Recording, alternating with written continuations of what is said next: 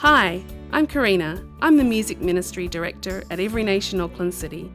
We are a multicultural, multi-generational, socially responsible church that makes disciples.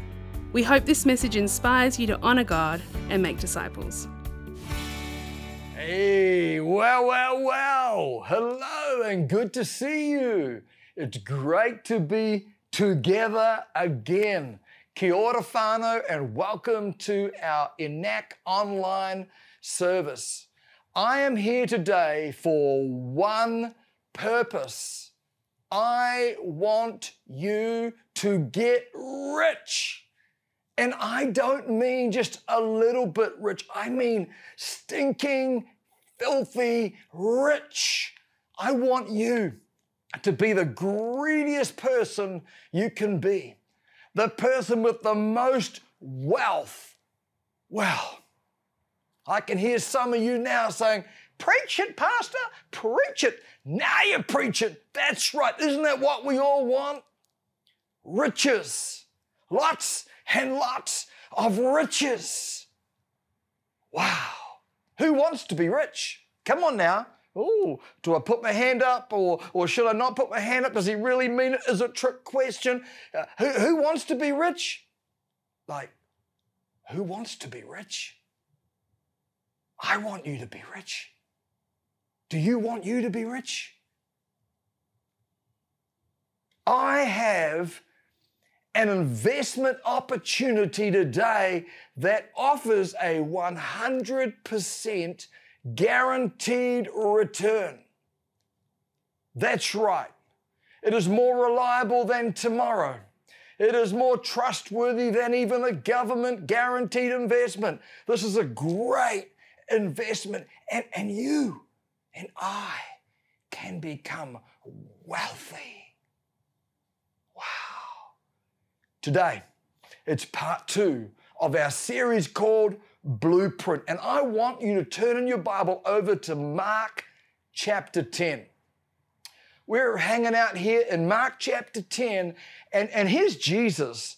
And here's Jesus with his 12 men, his lads, his guys, his 12 disciples, and they're walking on a dusty road towards Jerusalem. But it's kind of interesting. They're not like a big mob just walking their way towards Jerusalem. You've got the 10 of them, the 12 of them together, but Jesus is walking ahead of them. Like, if you can imagine like an arrow formation, Jesus is out front, not too far away, because when he talks, they can hear him, but clearly they're hanging back. They're kind of nervous, and you're going to find out why when we turn to Mark chapter 10.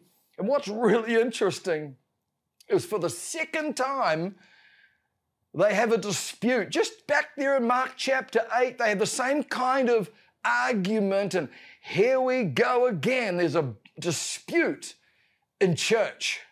Ever been in one of those? Oh, yes. Disputes everywhere. They're having a dispute in church, and I just love how the Bible doesn't sugarcoat anything. You see human failure, you see futility, you see lying, you see cheating, you see pride and arrogance and lust and envy. You see it all playing out, even amongst Christians in the Bible. I love the fact that the scriptures are not sanitized and only the good stuff are there. And it makes probably all of us feel a bit more human. Isn't that right? And so we're going to see a very human story right here in Mark chapter 10. Let's head on over to verse 32. And we've got a bit of scripture to read, and I hope you pick up the story together. Okay? Are you there yet? Look at your neighbor. Swipe, page. Verse 32. Now they, that's the 12 disciples, were on the road going up to Jerusalem, and Jesus was going before them, and they were amazed. Why were they amazed? You see, the disciples sensed danger. At this point, Jesus was a wanted man. They had assassination teams going out looking for the man called Jesus. He was the number one on the hit list, and they were going after him. And Jesus, he's walking straight towards the people who want to take him out. He's walking straight towards his fate of crucifixion. And the disciples, it says in the text, they were amazed at his courage. Now, I think this is just so cool. We love those movies with, action movies and or even real life drama movies where someone has courage. They have no armory, but they run across a battlefield. Or I'm thinking of Braveheart right now. I mean, there's all kinds of movies and we love it, don't we? Do you think of Jesus as a man of incredible courage?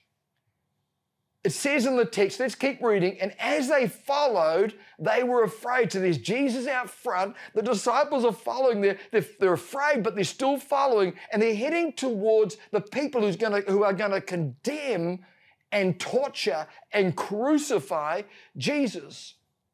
Let's keep reading.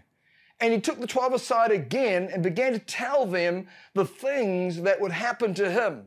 Verse 33, Behold, we are going up to Jerusalem, and the Son of Man will be betrayed to the chief priests and to the scribes, and they will condemn him to death and deliver him to the Gentiles, and they will mock him and scourge him and spit on him and kill him, and on the third day, he will rise again.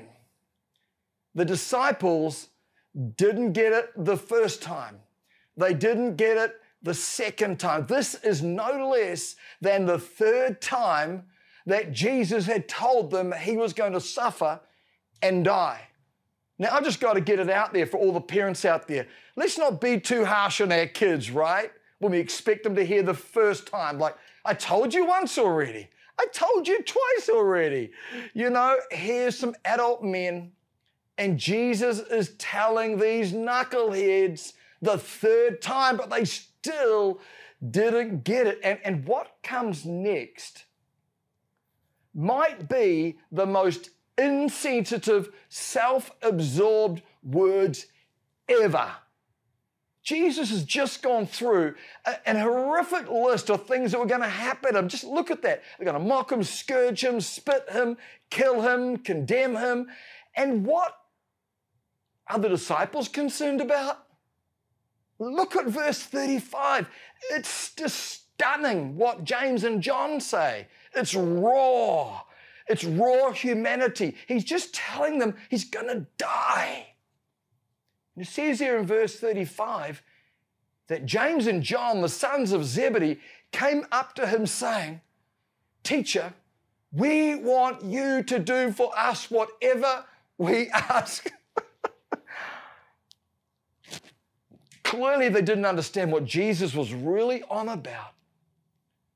It looks like, in fact, all the scholars say, it looks like James and John still thought that Jesus was going to stroll up to the government of the time and he was going to overthrow the rulers of the time and establish his political kingdom like a coup in the physical. They didn't understand what Jesus was really meaning.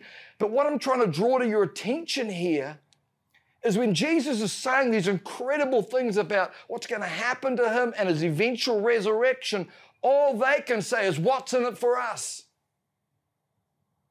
Man, some people treat God like that.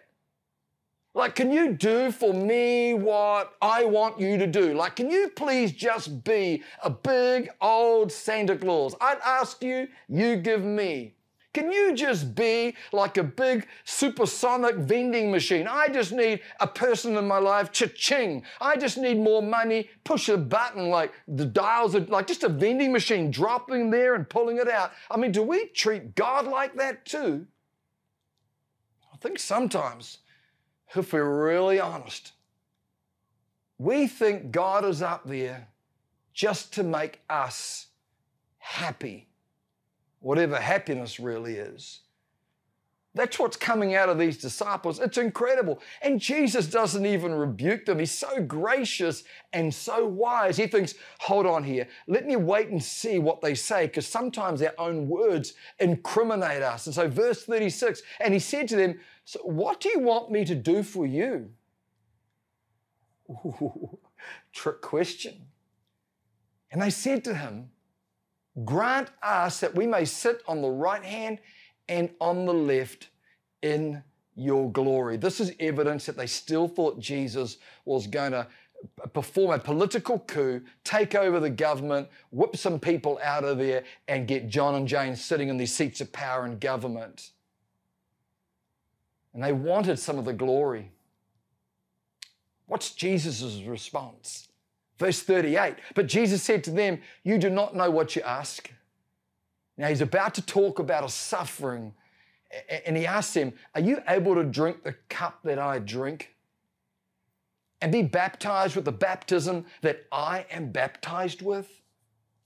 They said to him, we are able. And Jesus said to them, you will indeed drink the cup that I drink, and with the baptism I am baptized with you will be baptized. Verse 40, but to sit on my right hand and on my left is not mine to give, but it is for those for whom it is prepared. Now just pause.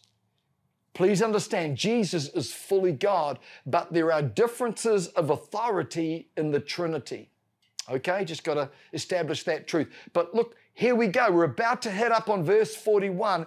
Here comes the fight between the disciples again. Verse 41. And when the 10 heard it, so you got two of them, John and Jane, they jump ahead, they grab Jesus. Hey, Jesus, when this all happens, can we get some privileges? Can we have some power? Can you give us a title? And can you give us a position? When the 10 heard this, they began to be greatly displeased with James and John. That's a nice Bible way of saying they were brassed off, annoyed, angry, frustrated, which is kind of understandable when two of the 12 jump in there trying to kind of, pad their own seat, as it were.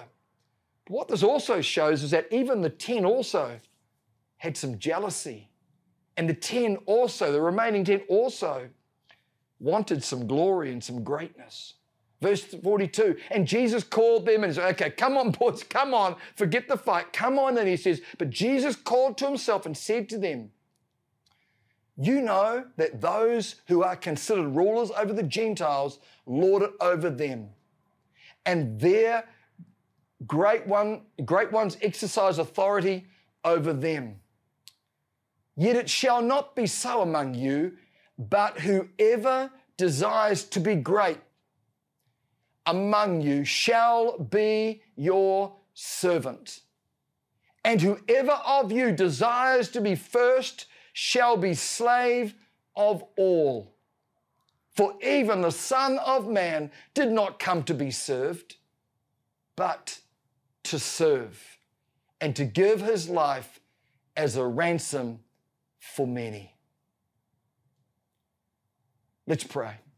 Father, take this message and may it bring incredible honor to you and make disciples that make disciples. In the wonderful name of Jesus, amen. I'm going to call this talk, We're Back and Better. We're coming back. We as a church are coming back. I'm about to make some announcements, but we better get something right. You see, Jesus, the values that he has seem different to ours. Some people describe him as having an upside-down way of thinking, an upside-down value system, like love your enemies, like lay up your treasures in heaven. Don't worry so much about your treasures on earth. Or what about this biggie? Put God first. I mean, they're just a few of many opposite values to humankind. You see, Jesus' values that he taught in the Beatitudes and right throughout his time upon the earth, when he taught, they weren't really upside down. They were the right way up. And right here in our text, Jesus tells us another way of thinking. Jesus tells us another value that God prioritizes. You see, God thinks differently. His ways are higher than our ways.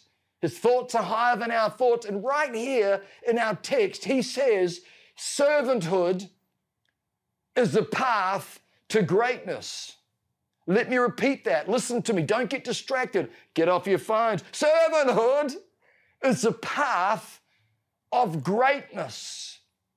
Servanthood is the path of Jesus.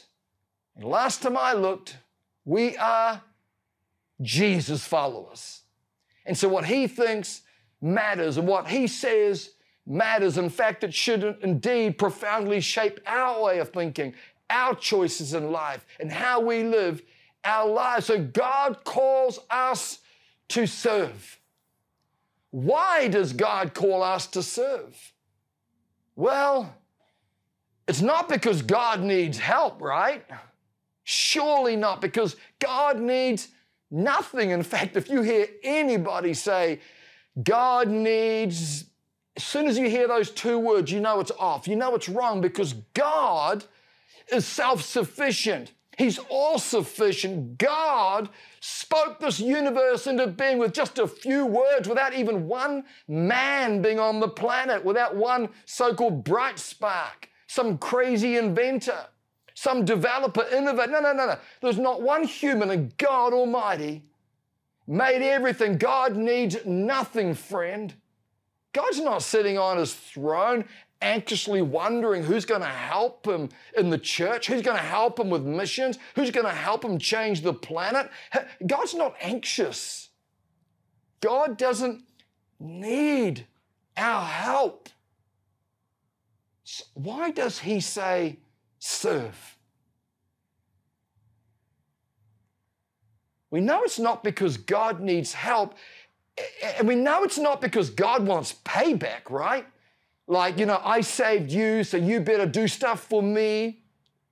It's kind of like when we get those invitations to a party, right? And then we think, make a note. When I do my party, I better invite them as payback.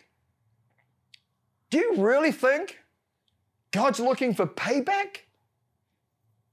Do you think we could do anything that even remotely compares to the magnitude of salvation through the blood of Jesus Christ? Of course not. In fact, it's incredibly offensive to God to think that we serve to pay him back, because it effectively says your grace is not enough for me.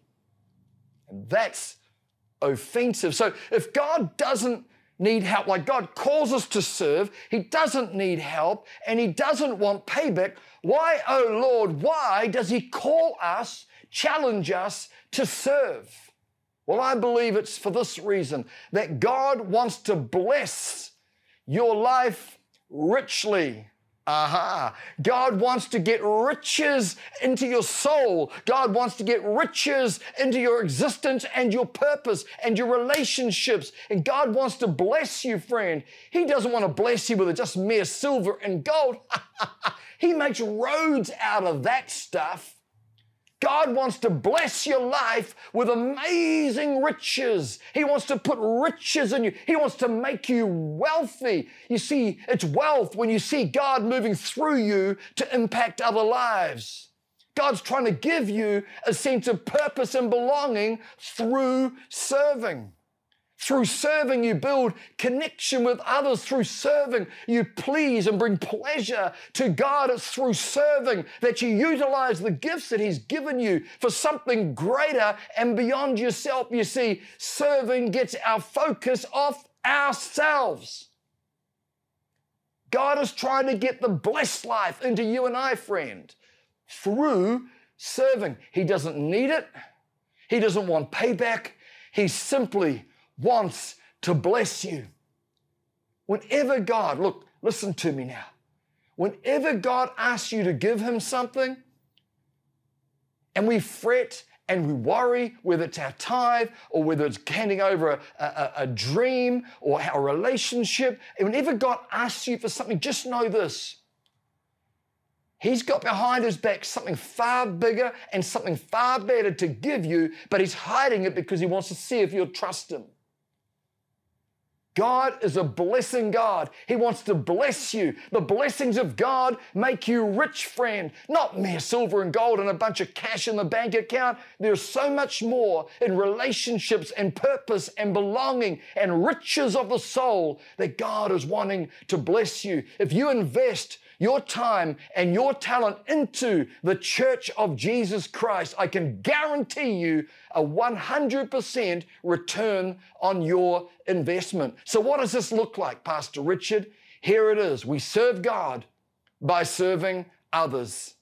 Let me repeat it. We serve God by serving others. So that's the focus, others. But how do we do it? Come on, Pastor Richard. Let's get practical. Give me some handles. Here we go. Are you listening? Every person, I'm asking every person in our church to serve in a Sunday dream team, to voluntarily sign up to serve in a team on Sundays. And I'll tell you why we want to do this. Here we go. Are you ready for it? You see, the vision of our services is to create atmospheres and opportunities for every person to be transformed by the love of Jesus through meaningful fellowship, through authentic worship and relevant messages and sermons. And to take that and become transformed and then exit and leave and live differently. Praise God, but I need your help to create those environments, those atmospheres, and those opportunities. So when people walk in the door and they encounter the presence of God through you and I, when they encounter the Spirit of God in our ministries within the Karaka Street, when they encounter the living God moving through the aisles and through worship and through the Word and through fellowship, friend, I want to tell you, it's a beautiful thing when the body of Christ work together and bring their gifts together and see God honored. Everybody takes a fair share and nobody burns out. It's an exciting announcement that I'm going to make today.